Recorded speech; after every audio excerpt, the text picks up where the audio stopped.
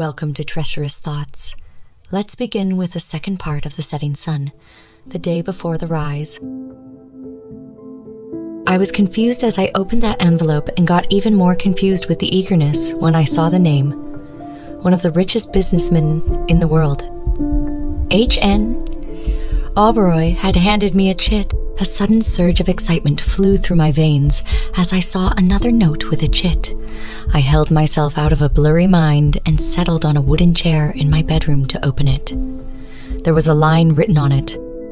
Meet me after 1 year in the same place. I felt very fortunate at that time. And why not? The man who gave me the envelope has been a living inspiration over the years for those who feel demotivated but aspire to do something meaningful in life.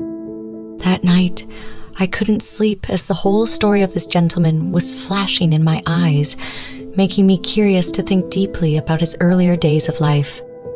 H.N. Oberoi, the man who got bankrupt and lost everything in 2008 due to the worldwide financial crises. Everything was against him during that time. Honestly, I was totally unaware of such a crisis at that time, as my father was in a higher position at a well-known company and I was living a lavish college life to the fullest, dreaming of a posh lifestyle for my future. For a personality like H.N. Oberoi, that period was tough. He had lost almost everything, but there was one thing that time couldn't take from him, his smile. If I would have been in his position, I would have been a broken piece of glass which could never be rekindled again, but he was unlike me and that poured light in me. Before the crisis, he was in the import-export business and he earned quite handsomely.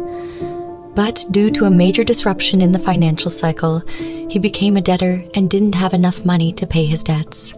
After that, for almost 2 years, he did a job as a servant in a restaurant. And during that time, he observed one thing. He saw that the restaurants are still following traditional practices, and that's why he did a survey of young customers about their wants. Interesting, right? He saved money from his earnings and brought some books, games, and a music player. During the time of his job at a restaurant, he also earned good friends. Some of them were chefs, managers, and others were workers. Therefore, he employed them for his new revolution. He started his first cafe called Chilling Ada with all the cool amenities where people can chill, have the best burgers, coffees, and read their favorite books. The facilities even let them play indoor games or listen to music. This was a new concept and people were loving it.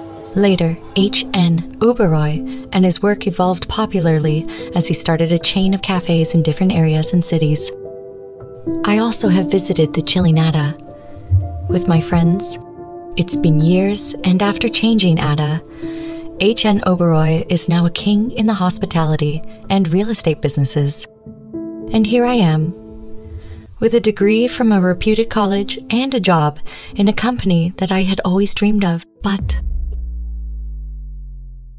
that's it for the second part of our special series on the setting sun, the day before the rise. We hope you enjoyed this episode.